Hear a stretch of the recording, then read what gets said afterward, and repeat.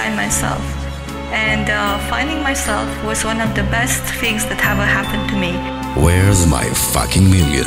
If you are one of those listeners which full with cursing and bad words towards yourself or towards others which you don't dare to voice out, then even if you stay inside of your room where nobody sees you, just let it run. Just say it as it is.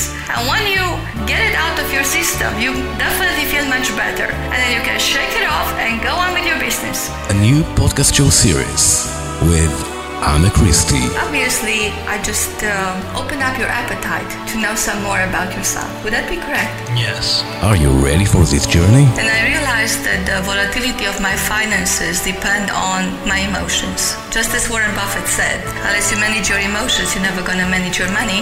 Where's my fucking million? Our parents give us so much and they invested wholeheartedly many times.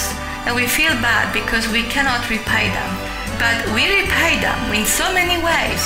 But then we become so arrogant because we think we have to topple their investment.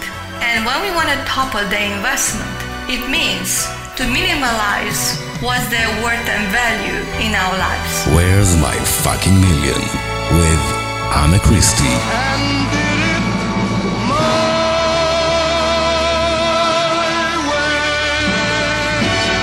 What did you realize after this conversation?